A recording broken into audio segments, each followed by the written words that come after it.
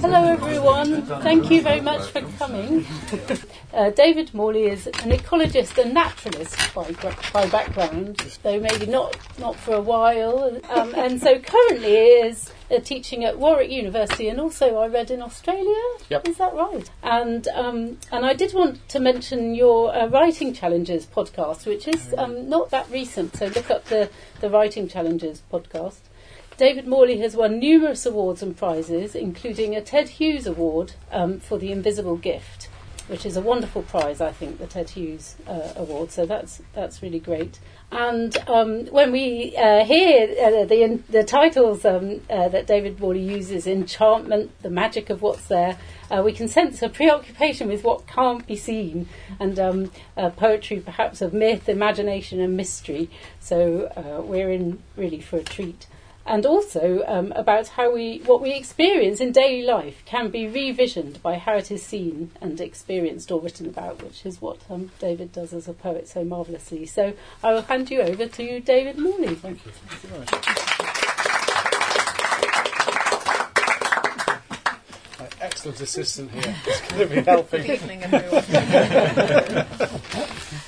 As I was driving across, I stopped off at British Camp, a place I go to quite a lot, that cleft in the Malvern Hills, and I walked up there and there was nobody up there at all. And it reminded me that I'd written a number of poems set around there, which I hadn't included in tonight's set at all, but I'll read you one of them. And this one's called The Way In. They're still alight, those enchanted street lamps between Little Malvern and Great Malvern. There are chains of them beneath British Camp, bobbing like scuts of gas at twilight. Lamps peter up the hillside to the wells and flicker half visibly behind bare oaks, outblazed by headlights of delivery trucks, shrieking through gears on drives of high hotels. Those lamp lanes are Christmas to my boys at any desk or in any season. Winter days nod, and the short light goes. I read them stories as those low lamps glow. Their dreams will line the lanes with Narnians. The way in takes them running through the snow. That was certainly prompted by knowing that C.S. Lewis and his alcoholic brother Warner and J.R.R. Tolkien spent a lot of time in Great Malvern walking on the Malvern Hills, and that Narnia, the street lamps in Narnia, was started in C.S. Lewis's head by those very street lamps that he saw between Great Malvern and Little Malvern. Thus this sonnet presented itself.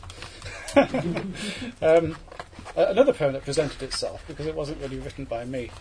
And I'm giving you a very jaunty reading tonight, by the way, I'll have you know, of much shorter pieces compared to my usual, massive Romany epics. So I did debate. I thought, no, keep it tight. This poem was written by a dunnock, which is also known as a hedge sparrow. A dunnock. This is not some poetic trope. This is reality. I am a scientist, Chloe, and I do deal not just in myths but also in the realities of myth and the mythical realities of nature. And I work in a little shed, a little stone shed in Leetwotton near Warwick, and I have my door open most of the time. And while I was typing away on a particular piece in this book, a baby dunnock, a fledgling dunnock, flew haphazardly in through the door and landed upon my keyboard and excreted. And it excreted upon the letter Q. And this poem was typed immediately before I even picked up the little fluff ball and threw it out of the door. I quam a quannock. And in this moment's minion, a fledgling dunnock skydives through the open door of my writing shed, catches itself crossly in my hair, crash lands crabbily on the keyboard, fleetingly pressing the letter Q. Tweeting, hashtag, I quam a quannock, hashtag, I quam quiting a quorum.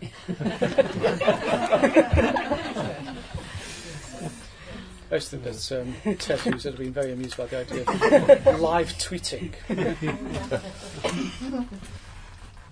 And I'm reading this next poem purely because Alison Breckenbury is in this audience, who's an old friend of mine, who I much admire, and who selected poems, much to her consternation and embarrassment, I advertise here as one of the best selected poems of the past decade. This only came out about 5 weeks ago. I ordered my own copy. That's how keen I was. And there it is. It's just a great book. It's a great book. Anyway, I'm reading this because Alison picked up this poem on Twitter once when this book came out. It's called The Grace of JCBs.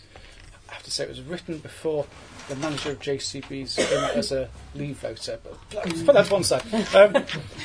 And apologies to any Leave voters. The Grace of JCBs. I was wanted to write a poem about wood anemones, but I was also wanted to write a poem about JCBs. And they both got mixed up. Terribly so. But The Grace of JCBs. Spring detonates on time thanks to wood anemones. Woodland is one without a million of them. JCBs squat on fly-blown gull-flocked hills. They are king of rat and glory to the gulls. Wood anemones slink through crumbs of soil, heads bowed by darkness, darkness limbed by toil. JCBs shovel rancid rubbish over tilth. They rule by ramming everything in sight. Anemones explode like stars or solar flare. They glow and glister on the forest floor. JCBs chew up tonnage and spit out filth. Magpies choose their JCB and stick by him. Wood anemones shift sidelong to the sun. Their shoots are metronomes in slow emotion. Rucks erupt in raptures around a JCB, their Midas, Grail, the holy of holies. Wood anemones harvest ultraviolet rays. Early bees are drawn, droning, to their gaze. Nothing saddens a JCB more than a stalled JCB. He ploughs across the planet to hold him steady. The lives of wood anemones are swift. We hail their fleet and fleetness, their golden crisis. JCBs squat on fly-blown, bird-flocked hills. Spring detonates on time, thanks to JCBs.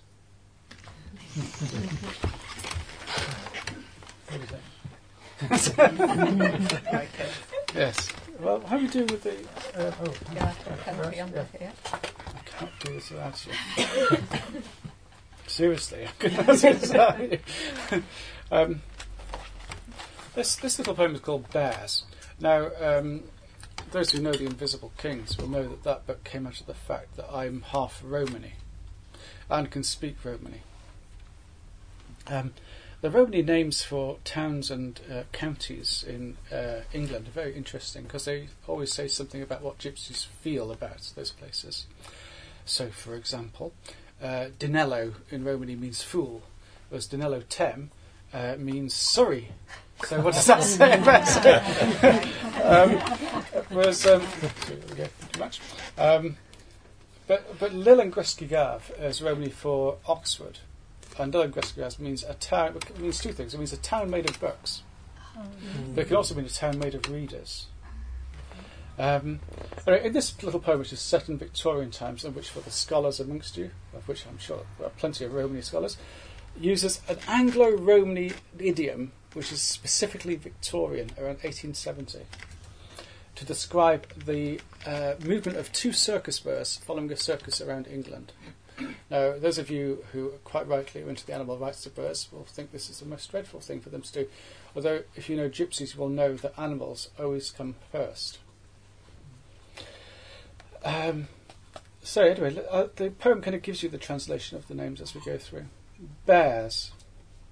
The names of the birds are pawpaw and paprika, which are real Romany names of Victorian times. In fact, I thought about calling one of my children pawpaw. I recalled my senses by my wife. His name is now Gabriel. Yeah, pawpaw and paprika, two great bears of the Egyptians of Lancashire, the Witches' County, Chorchiniski Tem, who, when our camp plucked its tents and pulled out its maps, walked steadily with the wagons, ambling, always ambling, all across the open pages of wet England, footing as far as Papineski Tem, the Flat Duck County, crossing to Curo Mengreski Gav, the Boxers' Town, Nottingham, padded on to Porb Panugi Tem, Apple Water County, Herefordshire, as good for bears as for their gypsy masters, although who is master is moot after much apple water. Then to bide by Bochra Mengreski Tem, Shepherd's County, Sussex. For their collies are trained not to bark at bears, but slyly, gently slink big-eyed as children behind their shepherd's greeting. Ambling bears, always ambling. Mooching to my Devaleski Tem, my God's town, the God for all bears too, God of paws and padding, of polar, Codioch and koala, sniffing superiorly through Dinelo Tem, the Fool's County, circling with our circus the Sham Engreski Gav, Chairmaker's town, nosing north through Lil Engreski Gav, a town made of readers. Well, then pause over eyes for Cowlow Gav, the Black Town. Joy at Ginem Engreski Gav, the Sharpest Town, to Lancashire as it was then. Wider county of white witches, to the clean camps, the great brown bears of the Egyptians, to pawpaw and paprika. Backwards in time they go. Pad. Pad. Goodbye. Now, obviously you're thirsting to know the translation for these words now. And you'll find them in my notes. I was boasting to Leslie Ingram. I'd been because I knew I was doing an event tonight. I ended up doing an inordinate amount of work this morning, and then I realised that although I'd added like 7 pages to a book, at least 3 of those pages had been notes. Yes, sir. How much? Where are we? I'm not sure. Maybe 4. Excellent. Yeah. Okay. Oh, excellent. This is where you join in. What's your name? Helen. Hello, excellent. Good. Doing jolly well here. Excuse me, David. Yes. You seem to utter the sound Bokra. Yes. It's Arabic for tomorrow. Yes. Yes. Romany, as we've all discussed in the Q&A, is derived from Sanskrit, but it's also derived from hundreds of loanwords from different languages. So you'll find a phrase coming up called cacarachi, which is magpie, and it's inflected from Spanish and Italian, but also just simply from onomatopoeia. Cool. And I should have said this, the gypsies were called in Victorian times, they were called the Egyptians, a misnomer based upon simply the proximity of gypsies to Egyptians. In this poem chorus, you have to join in, as you know. Once bitten, twice shy. That's about I say a couple of phrases, and then you have to say the dawn is the chorus. Easy, huh? And you start off very low, and you get higher and higher, and there are top marks available for those who do it, and very poor marks available for those who don't. And anybody who's feeling shy, tell me, my heart goes out to you. If some poet had come into my school or into a bookshop and said, we're going to participate in this poem now, my heart would have fallen to the floor. And I would have thought, why the hell did I come to this thing? I'm not supposed to do anything. So, you have my sympathy. And also, you don't, simultaneously. That's the nature of superposition, isn't it? Right. So I say a couple of phrases, then I wave my glasses in the dictatorial way, and you say the dawn is the chorus. And we get louder and louder and louder to see where we get. At which point I'll stop waving my glasses and you don't have to say anything at all. Thank God. This is a poem that was written almost immediately upon the birth of my youngest child, Edward, Daniel Keenan Morley. Chorus. The song thrush slams down gauntlets on its snail anvil. The nightjar murmurs a nightmare. Very good. That's the end. It could be a bit lower than that. Right. The bittern blasts the mist wide with a booming foghorn. The nuthatch nails another hatch shut. The merlin bowls a boomerang over bracken and catches it. The capercaillie uncorks its bottled throat. The tree creeper tips the trees upside down to trick out insects. The sparrow sorts spare parts in the pavement. Excellent, Chloe, well done. That's very good, people. The hoopoe hoops rainbows over the heath and hedgerows. The wren runs rings through its throat. The dawn is the chorus. The turnstones do precisely what is asked of them by name. The wryneck and stone chats also. The dawn is the chorus. The buzzards mew and mount up on a thermal thermometer. Their smew slide on shy woodland water. The dawn is the chorus. The heron hangs its head before hurling down its guillotine. The tern twists on tines of two sprung wings. The dawn is the chorus. The eider sheds its pillows, releases snow flurry after snow flurry. The avocet unclaps its compass points. The dawn is the chorus. The swallow unmakes the spring and names the summer. The swift sleeps only when it's dead.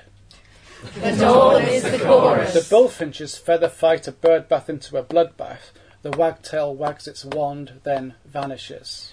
The dawn is the chorus. The corncrake zips its comb on its expert fingertip. The robin blinks at you for breakfast. The dawn is the chorus. The ruck roots into roadkill for the heart and hardware. The tawny owl wakes us to our widowhood. The dawn is the chorus. The dawn is completely composed. The pens of its beaks are dry.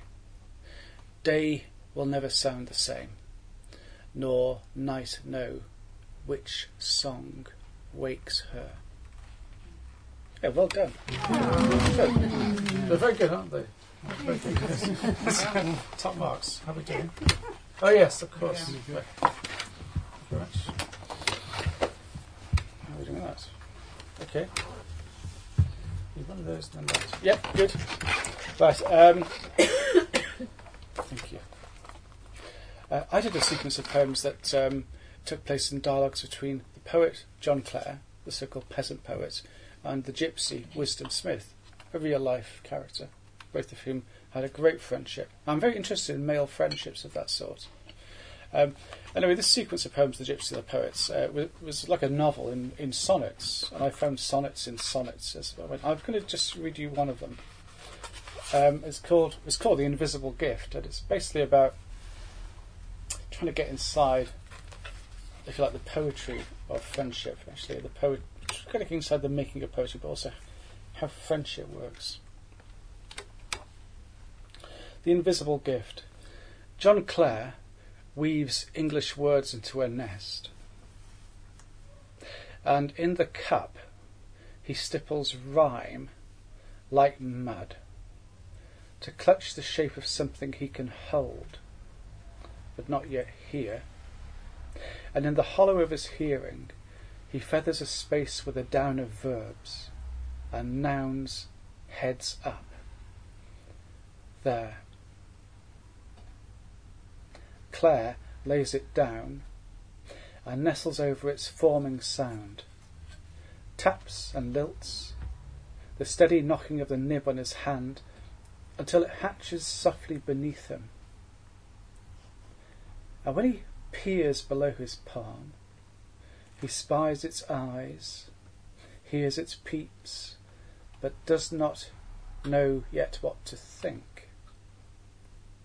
He strokes its tottering, yoke-wet crown, feels a nip against his thumb, buds of muscle springy at the wing, and all the hungers of the world to come for this small singing. And before we have our break, that's my best teacher like that. Classroom assistant, we're doing jolly well. Oh yes, that's right. Yeah, a lot of my poems are about kind of stories, narratives, and personae, undeniably. And being half gypsy is something I kind of sometimes invest with. But something that people don't know a lot about is that, I don't know about any of you in this room, but I have type 1 diabetes. Type 1 diabetes. And it does shape your life a lot. It's like almost like a terrible poetic form. That means you have to behave in particular ways. And I'm not saying it's anything virtuous or good about it, but I think it's in a strange way it's been a making of me. It should be the unmaking of me, and it often is. Just to say, it often is the unmaking of me. But anyway, the protagonist of this poem. This is one of the few poems. It's a lot longer than the one I'm going to read out, by the way. Is having what's called a hypoglycemic episode in the middle of it. Just if you wonder what's going on as it goes elsewhere. And I know my doctor's been very impressed by this. This is a good description of what it actually is like. There's also something about storytelling. Having written a lot of books, poems as stories, and books which really are novels or short stories, about what is the nature of storytelling, what's the responsibilities of a storyteller, what is fiction. And as somebody who's a scientist, it's always something of a bit of a gnawing thing in me, without a doubt, for the nature of fiction. So I'll read this and I'll break, and I'll say I won't read all of it.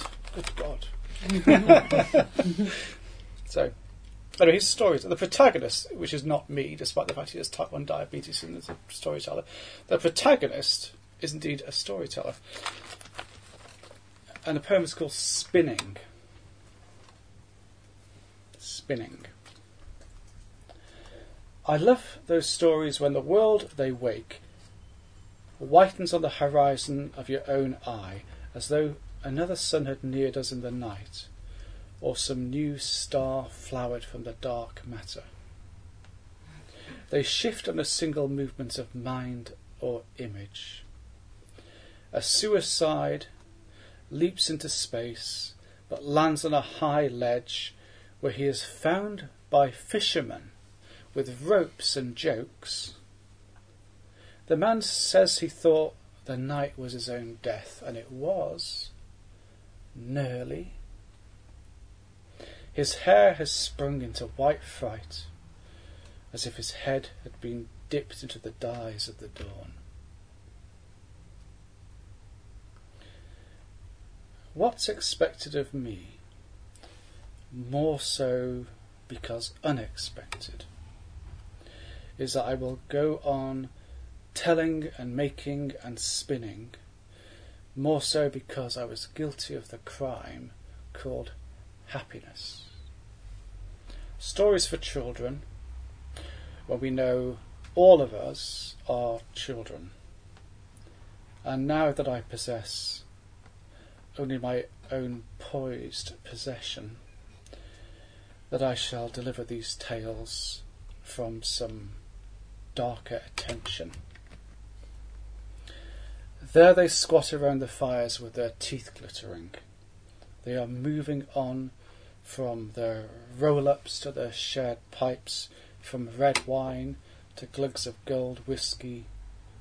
They are settling in, as if they were waiting for some long haul between settlements. They say language shows you. So my stories should show you what worlds I've wound through, whose voices I've breathed in. That smoke spooling from their mouths, the fire's smoke swirling above them, make an understood utterance, a ghost of what we see, what we pass through, and what might be watching us, watching ourselves, waiting.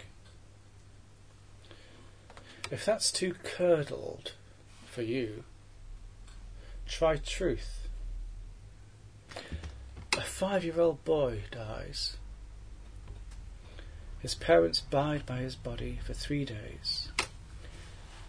Then they fill a rucksack with his best-loved toys.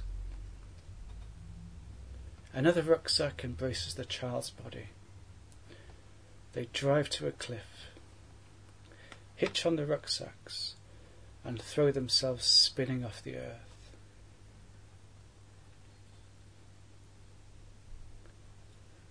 What does their tale say about how much they loved each other, and how much their son loved and was loved?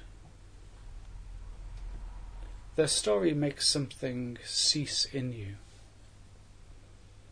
They drove as if going on holiday in a camper van.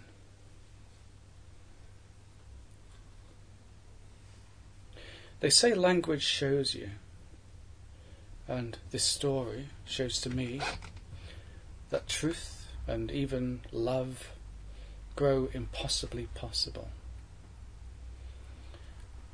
This is not what you have come for. It is not what you wanted. Where is the magic-eyed metaphor that reverses them into life? Why am I not spilling word lotions into your ears that allow these three loving people to meet in another place, laughing and singing and unbroken? Why doesn't the story wake the boy?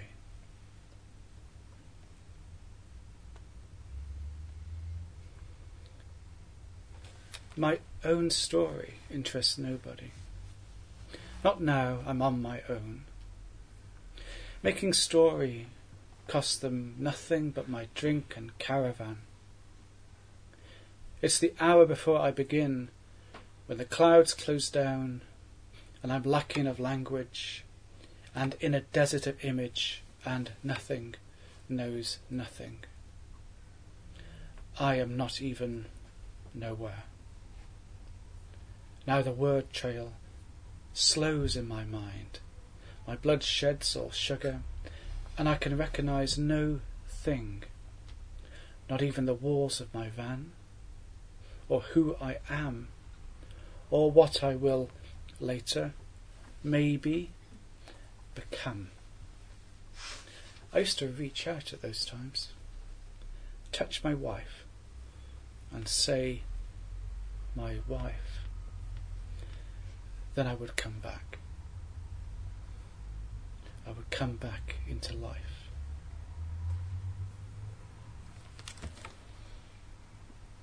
And that's where I'll stop it for now.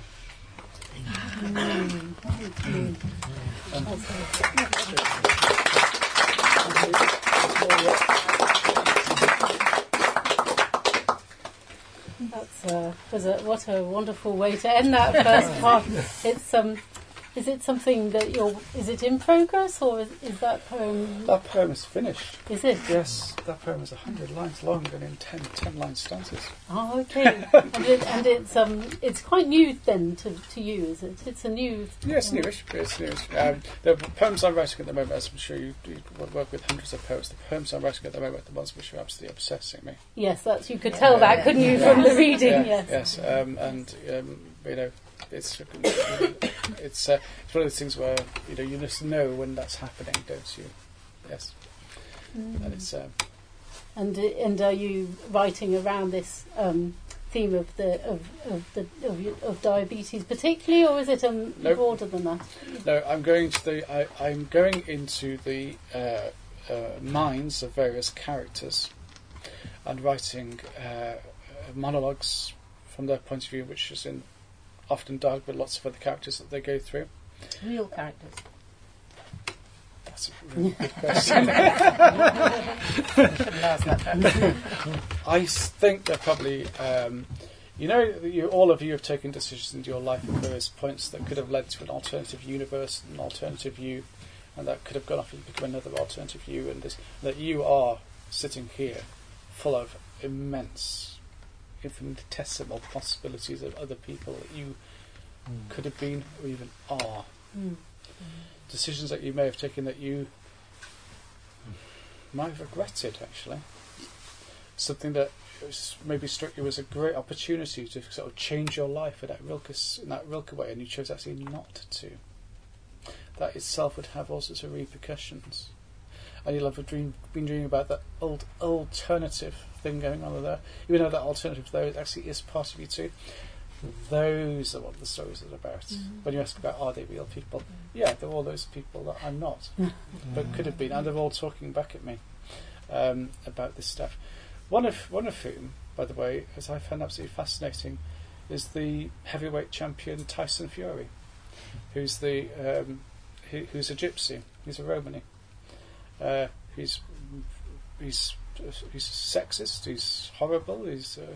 And yet, when you dig into him and interview him, he's incredibly fascinating. He's bipolar, and his view of himself is cataclysmic. He just wants to die.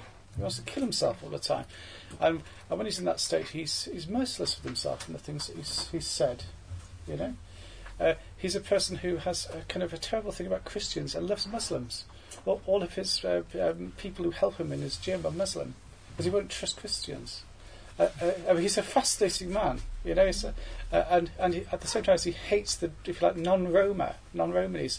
He knows he's completely dependent upon them, and he can barely read or write. But one of his things that he said in an interview was that he really wants, if he could learn something, if he could just please sit down and do a course in something. I said, I would really like to do a course in writing. He says, and anyway, I've written this poem for him from his point of view.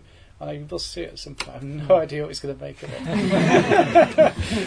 it. But I really enjoyed writing that. It was a fantastic challenge because there's part of me that kind of twigs that behaviour from where I come from and my childhood and the kind of people you could become. There's no reason why I should have done my A-levels and gone to university and been the first person in my family to do that. There's no reason really at all apart from I chose to do that. If I had chosen the path that other people were laying down for me, I would not be doing this stuff that I'm doing right now. And I might indeed be more like Tyson Fury, you know. And a lot of my people who are of that age are like that. But I do find those people fascinating. I do think it's also very important. I think Alice and I have talked about this in the past. I really find it interesting and necessary writing about people who don't really get written about. I've written about people being thrown off gypsy sites. I've written about people working rubbish jobs in circuses, people being just cursed throughout their lives. I was writing a poem about what it's like to be on the road at the moment where all the gypsy sites are closed. I was writing about road hauliers. And these are all people I kind of know. And they never get written about, really.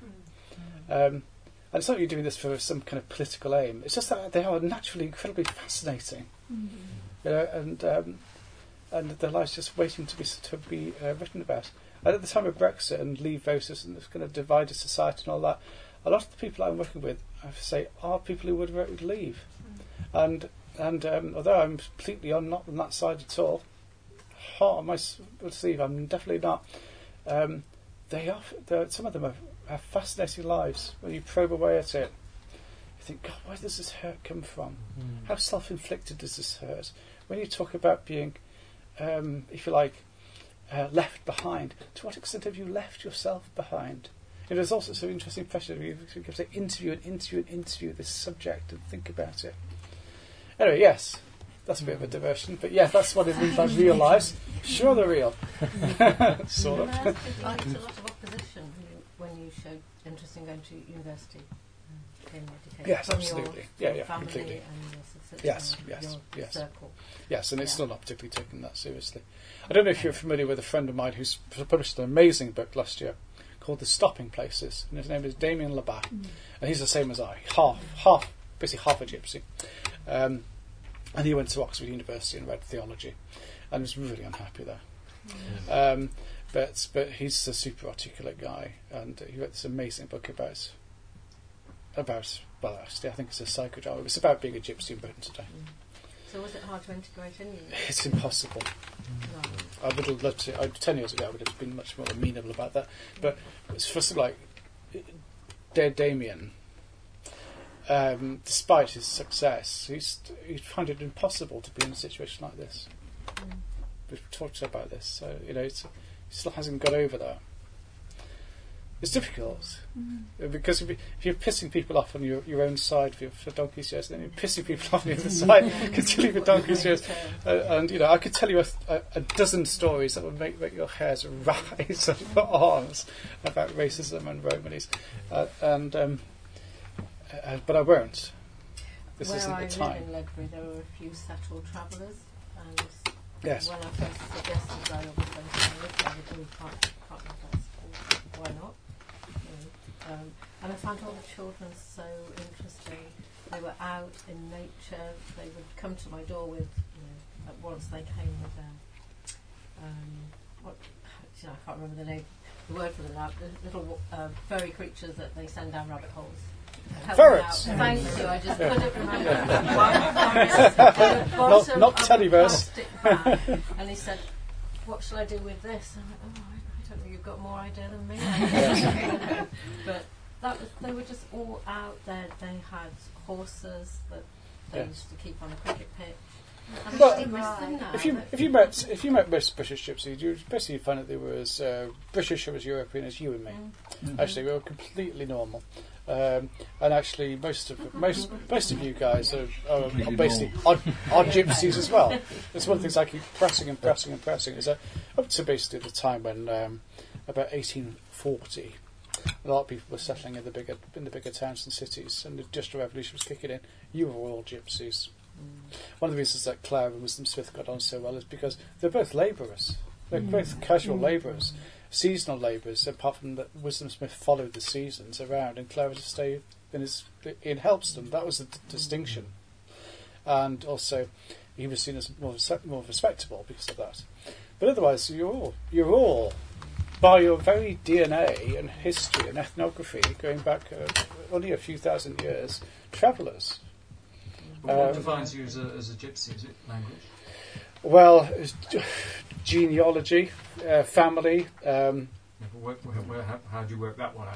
Oh, well, it comes from my mother's side. That's where it comes from. She's from a long line of Cartelays, and her family were on the road when she was a child. Are there particular physical characteristics that go back with No. this genealogy? No. It'd be fun to say there were, but I'm sure my mum would definitely answer the assent there. But because she's very much of the idea that she possesses the third eye, for example, and can see futures and see the past. No, she can't. She can't do any of those things. I would never say that to her. But that's certainly not some racial characteristic that we would pass on. But it's certainly a sleight of hand you can learn to do. But no, there's no particular racial thing. People have looked at me and said, "Oh yes, I could see the way you are." No, you couldn't. No, you can't. You can't do it at all. But likewise, there's no initiation ceremony when No. wanted to become a gypsy. No, not at all. No, and you can't really become a gypsy, and I don't know why anybody would want to, actually. There's nothing romantic about it. Basically, gypsy is a term that's used kind of as a badge, really. The word that's used by most people of that sort is you're a traveller. You're a traveller, but it's confusing for people. And also, I know it sounds a bit odd, but people don't like using Romany that much because basically most people think that simply means that you're Romanian. And there's nothing wrong with being Romanian, but the confusion between Romany and Romanian is one that's the far right have been feasting on for donkey's years. There's no need to help them out with any more of that stuff. So, it's a tricky one. Language is one of the things, although most of the Roma that I know don't speak Romany at all. And when I've gone, I taught an Arvin course for travellers at Totley Barton, which was exclusively for travellers. They were staggered by how much Romany I knew, and I had to point out without any shame that I'd learnt a lot of it from books. And there's no shame in that. The notion that somehow you'd have to acquire orally and on the road is again just a form of stereotyping. There's no point. There's nothing wrong with you acquiring it as from scholarship. One of the thankful values of my going to university is that I know how to use the library without fear. Sort of. Where did your support come from when you made that choice to go to university? From my school librarian. My sixth form librarian, who shall ever be honoured. when I won the Ted Hughes Award, because I didn't expect to win it, I hadn't made a speech. Unlike everybody else in the shortlist. I was having to watch thinking we'll be gone in 5 minutes. So I had to get up and thinking, I need to make a speech. And so I sort of did a speech from the heart. And so the first person I thanked was my mum, and then I thanked my wife, and then I thanked my school librarian. And that was because of her. Anne Ashworth is her name. Unfortunately, suffering from terrible difficulties in her home. But she was a person who really wanted to be a poet. And she was in charge of our sixth form library. It was a comprehensive school. And because she was into poetry, we subscribed to PN Review. I remember writing about this. Yes. Blackpool. Can you imagine we subscribed to PN Review? And I was like 16 years old and thinking, I'd not really read it. The first poem I read was 15 years old. It was a Ted Hughes poem because I had to read it, right? So I got to sixth form doing biology, chemistry and physics. And next thing I'm writing poetry and thinking, poetry, how do I read poetry? It's this poetry magazine called PN Review. Not knowing this wasn't like, amateur photographer or something. Picking it up and thinking, this is good stuff. I could get on with this, Not reading so that a lot of things I was reading were actually in translation. I was reading this stuff thinking, this is really weird shit. If you're into that Pink Floyd night, thinking, I'm liking this stuff. This is really weird shit. And it was like Lorca in translation. I had no idea. I was totally ignorant. But that's how I got into it. And it was my librarian who did that. And my librarian said to the head teacher of the sixth form, she said to her that she reckoned that I probably shouldn't have sports on Wednesday afternoon, despite the fact I actually like sports, but should read poetry instead. That's so weird, isn't it? But as a special dispensation was sought, and I was allowed to go to the library every Wednesday afternoon with Anne Ashworth and talk about poetry. And then we'll talk about my work as well, and talk about her work for 2 years. And then she wrote the letter to Charles Tomlinson, the poet, who was a reader at the English department at the University of Bristol when I was going to there to do zoology. And he very kindly invited me to see him 5 weeks into my undergraduate career, and that's how that relationship began. I was passed from one poet to another, and then so on and so forth. And as some of you may know, I published last November Charles Tomlinson's selected poems. I did the first ever posthumous edition of his selected poems with this big biographical thing at the end, and with his Dictionary of National Biography as well, century. That came out. It's doing very well. Charles died 3-4 years ago. But none of that would have come about without that letter from Anne Ashworth. Librarians are wonderful beings. Any librarians here? Well, if you are hiding behind your... And what about song and stories then in your childhood? Was that a part of your childhood?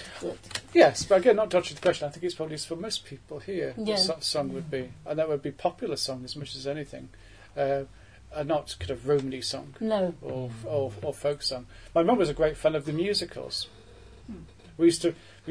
My dad was a very active member of the household, so my mum had the cultural run of the household basically. So she used to pump out musicals day and night. I have to say, I've got really into some of this stuff too. I still am quite fond of the old South Pacific and Carousel and West Side Story. I know an awful lot of musicals, and also I know an awful lot of music as it was pumped out in our house, and I found it strangely, engrossing. And a lot of stuff I do with the wordplay is definitely. It's kind of probably derived a lot from, and the thing I do with song as well. It's definitely derived from things to do with things like, particularly West Side Story or Kiss Me Kate, where I was really entranced by the interplay between the fact that sometimes there wasn't any music, but you did it with your mouth. It was almost like spoken word, in fact. And then the music would come on and do something magnificent with it, but often it was quite incidental towards the verbal action. On the other hand, Chloe, you're quite right, is that once I started getting into Roma culture from my mum and discovered flamenco culture, I found a great deal of massive interaction between that kind of energy and vigour in language of the Roma in terms of flamenco and folk song, particularly in terms of what's called duende. Duende, this quality of what's called darkness with an art that Lorca talks so brilliantly about is belonging to flamenco and folk music, but which actually I think can be found everywhere. I mean, hi David, I'm Rain. Indeed, we have. Hi, Yes. nice to meet you. I'm interested in that whole thing because I'm half Romany. I'm Didakai, and I grew up with my Roman Of course, family. yes. I wrote about your book. We had a fiddle player. My grandfather played the harmonica. We did have these sort of songs with gypsy words in them. Yes. But what I wanted to ask you is your childhood. When you were a child, were you given books? Were you encouraged to read? Because I wasn't. Mm-hmm. I didn't have any books. My granny didn't read or write. I taught my granny to read and write, and my mum very occasionally had magazines, and I had to ask for books. I had to, say, couldn't you buy me a book? And I wondered what your experience of being a child, and were there books in the house? Did you? It was less cultural and more along the lines of gender, actually. Is that my father was a kind of hardline working class guy who wasn't particularly attentive to the fact my mum was Romany and looked down upon it, and certainly wasn't interested in culture or books, to be blunt. And he was terrifically violent. And my mum was very aspirational, but was very thumbed down by her own culture, by her own mum and dad as well. She wasn't being allowed to go to school, but was really aspirational, and found its way through me. Yes. So she would instruct me, is the wrong word, ask me is a better word, to go to the library. Libraries again. Yes. The local library every week. And I'd choose her books for her. Yes. I was a mission. I'd have to go. I'd have to remember not to repeat the books. And she'd read 4 books in that week, 4 novels in that week, and I'd choose the books. Yeah. So I was her person who did that. But I'm not sure she would pick this up about me, though. Is that... because my mum was also into musicals, and that's that's how I started singing and dancing from a very early age, from the musicals like Fred Astaire, Ginger Rogers, and I don't think you put it as I'm terrifically independent, and I don't think it would matter really what my parents would have said or done, or uncles or my stupid brother or my modest sister. I don't think it mattered what any of them would have said or done. I would have gone on and striven to do what I really wanted. I felt that I should try to do.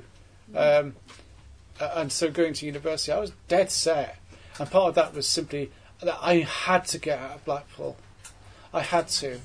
And I'm not being horrible about Blackpool here. I really had to escape that place and go and find something to do with my aspirations and dreams and brain that was never going to be fulfilled. And whenever I go back there, it's like going back into a dark cave.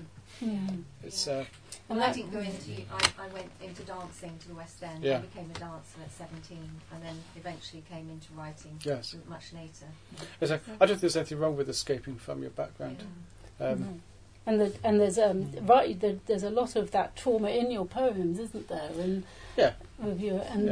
so I'm interested in that, and that process of writing that, and then also deciding to publish that work. Is there anything you would say about that? Well, I don't know about you, but I mean, you all have terrible. Everybody in this room has tragedies. Everybody in this room is in some form a tragedy too, and has a story or stories that sometimes haven't been told yet, or are being told by you, or will be told. And sometimes it's very difficult to find the moment when that's going to be done. It was a terrible childhood, and therefore I was thinking about this as I was driving here. I should phone up my mum, as I phoned her up the other day.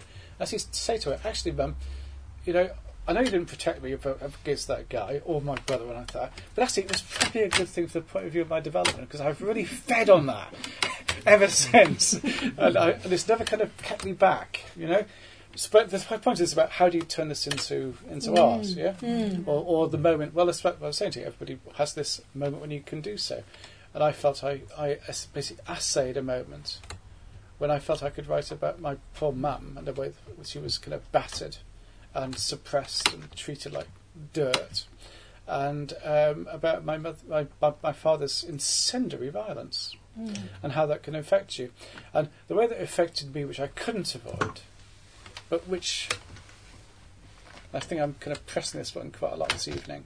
It's a bit like type 1 diabetes. It can make you, it can help you in a funny way, though I'd never think so at the time. One of the things that he gave me, his gift, if you like, was a stammer.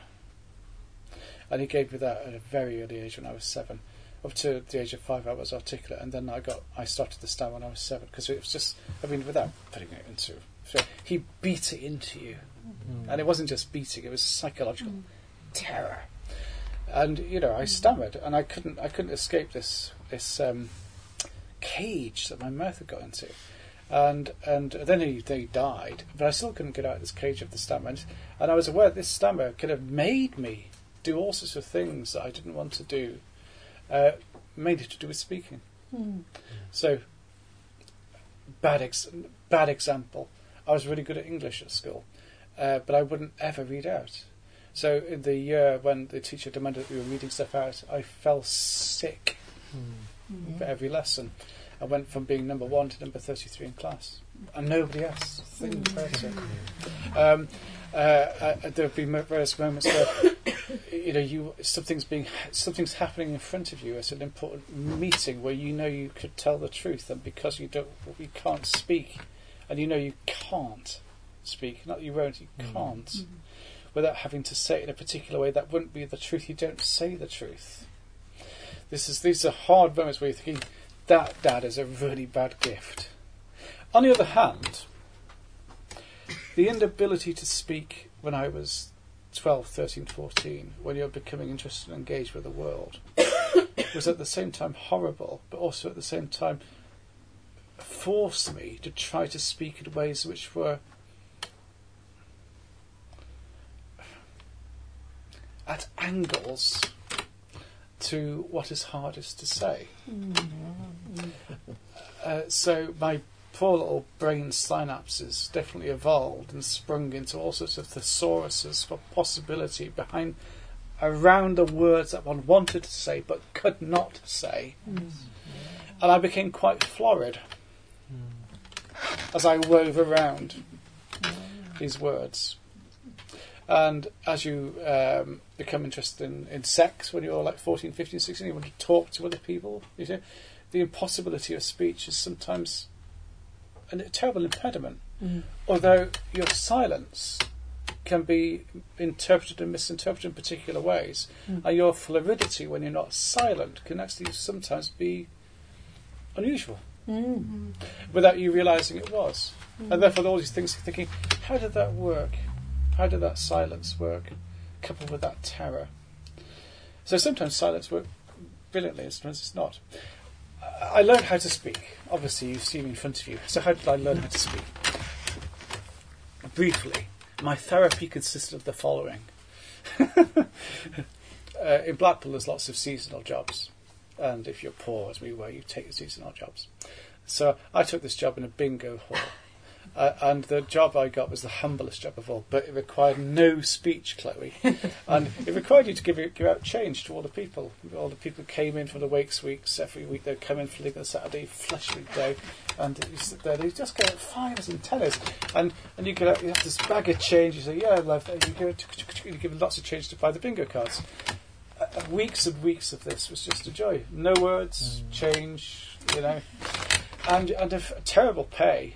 Admittedly, awful money. But then the manager of the bingo hall spotted potential in me for some reason and promoted me to be a bingo caller. Without any conversation with me.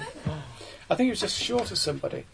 But the pay was about £5 as much. And also, if you called for 5 hours non-stop, you got an amazing bonus.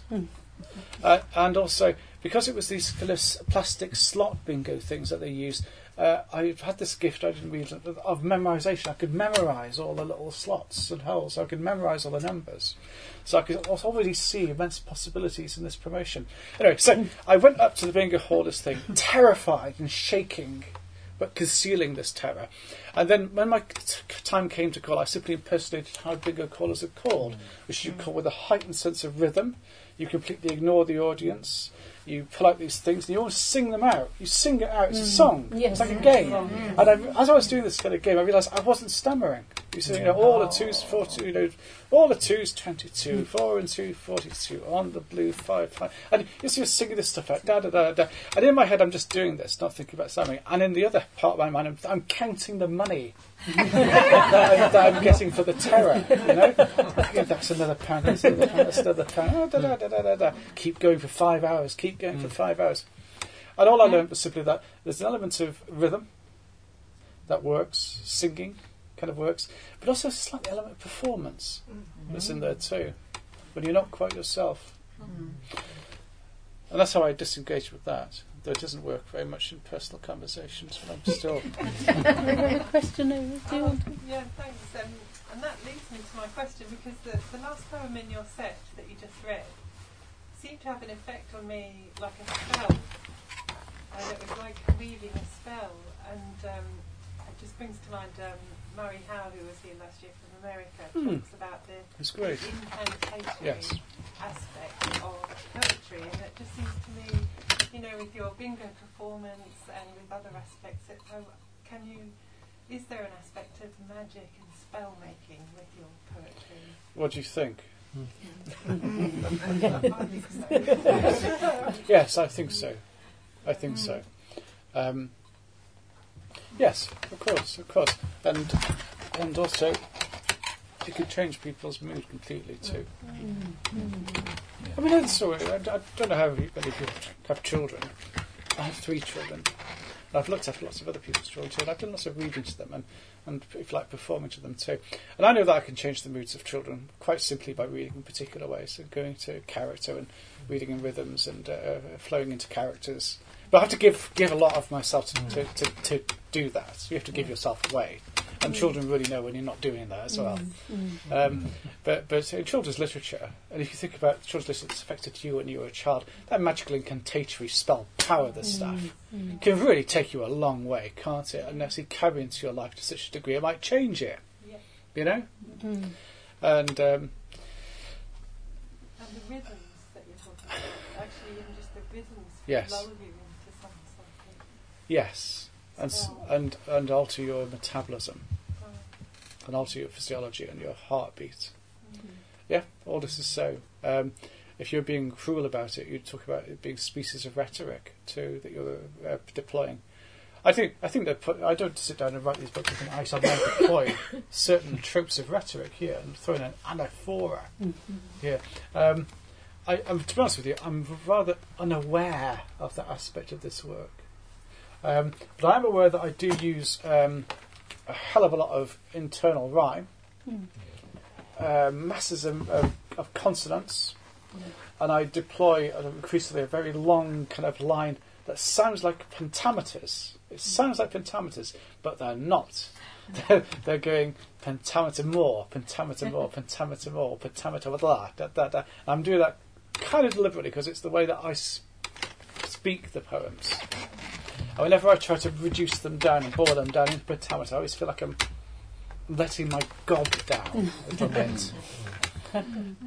You see, that poem I read first about the Narnians and Malvern, it's like a sweet poem. It's a sonnet. It's in perfect pentameters and it's in a strict sonnet form. I'm quite happy with how it looks. I read that because of where we are. There's part of me that still thinks it's part of that I don't really like because I know it's not like that. There's no real attack to it, and the real test of this attack is my own children. If I read that to them, that wouldn't stir them up at all. But one of the tests I do deploy with some of my work that's sort of, as long as it's not kind of rude or offensive, like Tyson Fury. But I did find out my 13-year-old had been reading a draft. I said to him, "It's not finished." Is I do test it upon my kids. I do test poems. I test the whole sonnet sequence of the Gypsy poem upon my kids as they were being written. And if I got something out of a 6-year-old boy, it was probably working out pretty well, But that thing that you're on about is something I think that goes into your sonnet, which is very, very early, one hopes. And it lasts with you forever, doesn't it? Yeah. Yes? We could even be born with it. It could be something we respond to. Do you think so? Yeah. I think there's a cultural resonance. Yeah. Yeah. I do. So I'm nothing like my siblings.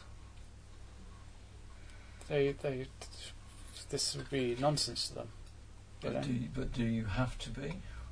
I mean, No, basically, not at all. I mean, I just really like to believe it. I'd like to believe in that with all my heart, but I'm not sure if it's true of me at all. I don't think I was born with it. It just feels true to me with your Romany descent as well, and that the words, you know, the tunefulness of those words and the. But then again, it's an art. I've learnt it over many. Years. I certainly wasn't doing it when I was 5. Although I was interested in Richard Scarry when I was 5. But you know, one's ways into poetry are unusual, and it wasn't a natural thing for me. That's why I'm trying to be very honest about this. This is not natural. It'd be very easy to go for that. And I don't want to. And I don't want to because I think actually learning's very important, and training's very important, and sort of delving into what you're talking about really, actually, is the old word mystery. Yeah. The mystery of art, right? Yeah. Whereas the mystery of art isn't actually a puzzle. It's a craft. Yeah. It's a guild. It's a practice. It's a whole massive job. Welsh bards used to be trained for 30 years to become bards. I'm not advocating that, but it's not a bad model. It's that mystery. And that applied to a lot of art forms, particularly sculpture too. Sculpture. Mind you, wouldn't it be great to have an art form course that lasted for like 30 years? We started up with babies. Yeah. That'd be so good. I'm not joking, by the way. That would be ideal. I love working with kids and with babies. And they're the most capable minds. Your work as a scientist, then, and that idea of, because I was curious when you mentioned science at the beginning, and what you think might be the difference between a scientist and a poet, or yourself. You know, how you work. I felt no particular distinction between myself about these things at all, Chloe. No. But a lot of other people did. Yeah. That was my dilemma, and it still is. The question of truth, which you were talking about. Yeah, it is still a dilemma. Yeah. Obviously, there are lots of really great popular scientists, some of whom I know well, and they've got no problem with the blurring of borders between different forms of knowledge. But most people can't deal with that, and they won't deal with it, and there's no kind of almost a point in trying to push it. Is that most schools are like this. Even the best schools sometimes struggle against this. Yeah. Certainly at universities, the stratification against which I fought with dozens of projects and books could be seen as a complete and abject failure. Because it's very difficult to get these people in the room talking about these things. Knowledge works in a very strange way, and sometimes actually interdisciplinary isn't a particularly fruitful way for it to work at the moment. However, in the past, our most recent human history, Michelangelo was quite capable of saying that you should study the science of the arts and the arts of science, and nobody had a problem with the fact that he could produce fantastic works of art, wonderful poetry, Michelangelo, and also invent the helicopter and war machines. But he had good patrons. Yes, we need more good patrons. Well, I think unless anyone has a burning question to ask, we're going to have an interval soon for any further questions, but could we have our final poem? Yeah, sure. I was going to ask you if you wanted to actually ask me if any of you know any of this stuff, if you'd like to make any request for anything. Because rather than doing it the longer poem I was thinking, I think it's probably not, because the questions were... Alison is very good at advising up on these occasions, as you know. Turn to you as my sister in the art. Good idea. Do you have any suggestions, anybody? I quite like you to do one of the wisdom poems. Sure. Yeah, the Gypsy poet, one of those. Okay, this relationship between Wisdom Smith and John Clare is well, you know what I should do? I should just hit you with a few without explaining them. That's usually what you shouldn't do at poetry readings at all. But on this occasion, why not?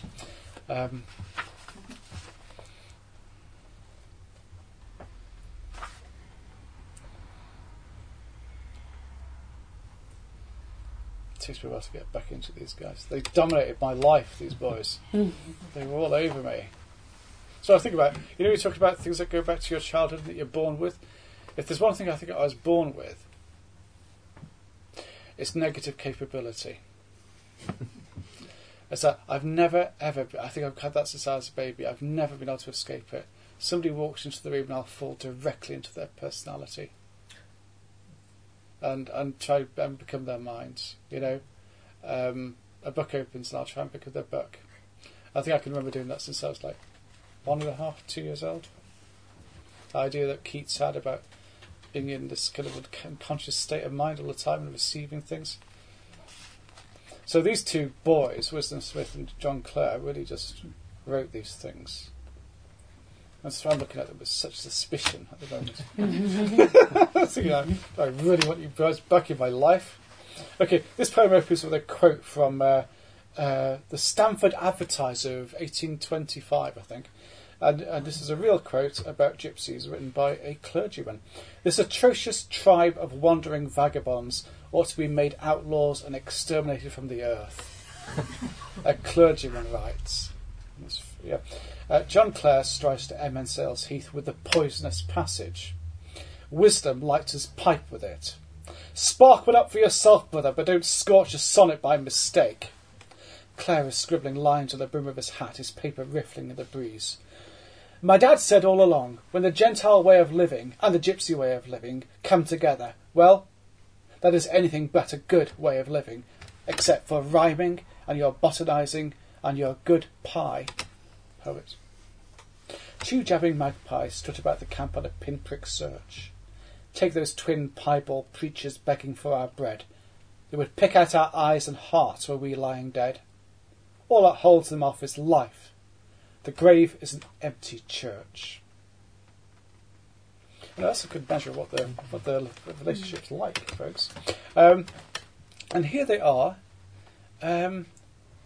eating some stew on Emmonsales Heath. Wisdom Smith smiles into his steaming bowl. March hares grow spooked in their bouts, so tranced by their boxing you could plug them into a sack by the wands of their ears. John Clare hungers. He hugs his bowl and starts writing on the surface of the stew with a spoon. Let the hare cool on the night wind, urges the gypsy. Sip him, but do not speak. The moon uncovers her face. The men slumber, with minds awake. For the stew has another mind, and unpours the bowls into the pot, shivering to stillness in a dying blaze, until the broth is spring water, and hanks, ribs, and lanky legs that dress themselves in bloody fur. Then a living hare leaps from the pot, dancing around gypsy and poet, who for this moment before morning are asleep in the great spell, and who dream of striding backwards to Emmonsales Heath, to where mad hares spar and clash over the surface of the earth. I was going to do a little poem, same sequence, where they have a fight. And I'm doing this simply because of the cuff, because I don't think there were enough little fights in contemporary poetry.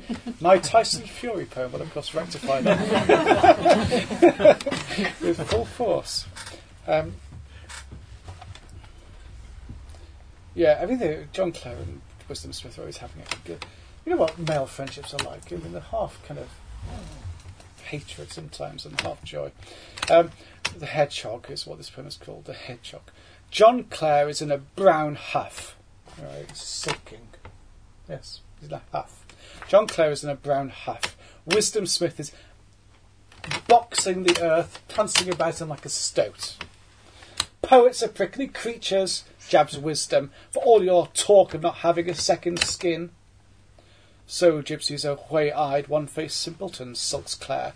Never an enigmatic word, hearts fairly leaping off their sleeves. I should skin you alive for that, scowls the gypsy. Slit your throat, singe, gut, and truss you like a pullet. wrap your poet's spiky pelt in thumb-thick clay and plumb you into a fire pit. Pluck clay from your roasted trunk and serve up the dish called poetry. All heart and squashy muscles. Claire punches himself into a ball. I would bind myself so tight, brother, I would never unroll. If a hedgehog will not uncurl, we pop him into a pot of hot water. The gypsy springs at the poet rabbit punches him in the gut. Wisdom is winded and laughing. Claire grabs the kettle and runs for it. I hope you were hearing my half rhymes. This is, I hope you were hearing my half rhymes throughout this. This is my perfect sonnet form. I was doing a reading in Oxford, in Pembroke College, Oxford. This guy gets with it and said, oh, that's all just prose to me. It's all prose. I was like, fuck you. I tell you, look at his rhymes. Guys, hexameter going on here. The whole point of the form is to hide the form. Not heard a spoken word. I should do two more of this and I'm over to you. A Steeple Climber is a poem actually based upon something that was in John Clare's notebooks. And it's set in a pub called the Bluebell Inn. The Bluebell Inn is in Helpston, where John Clare was born and brought up. I've been there. And in fact, this poem's been there too. I had a strange experience of actually being in the pub with the poem. In the pub. Right. And so it's set just after time has been called. And John Clare was very drunk, which is why he talks in this way. The Bluebell Inn on Woodgate in the small hours after time. I was thinking, slurs John Clare, now I can turn a poem, I might turn to an even thornier art. Like hedge laying, you mean, winks Wisdom? There is more coin in snedding than blotting. My friend, there are men of merit and name who pleach whole hedges of words. They call it criticism. What I want, Claire pounds the deal table, is more scale. Mishearing, the landlord stumps across with a brimming jug. I just mean, stammers John, to be taken to heart by those men. I have been a steeple climber all my life, such is my poor pen. John glares into his ale. Wisdom flickers a finger towards the ceiling. He blows a slow column of smoke up. Everybody in the pub stares and sees what the gypsy has made. There is the steeple. This, Wisdom circles his arm, this is the church and the people. I'll stop there. Thank you very much.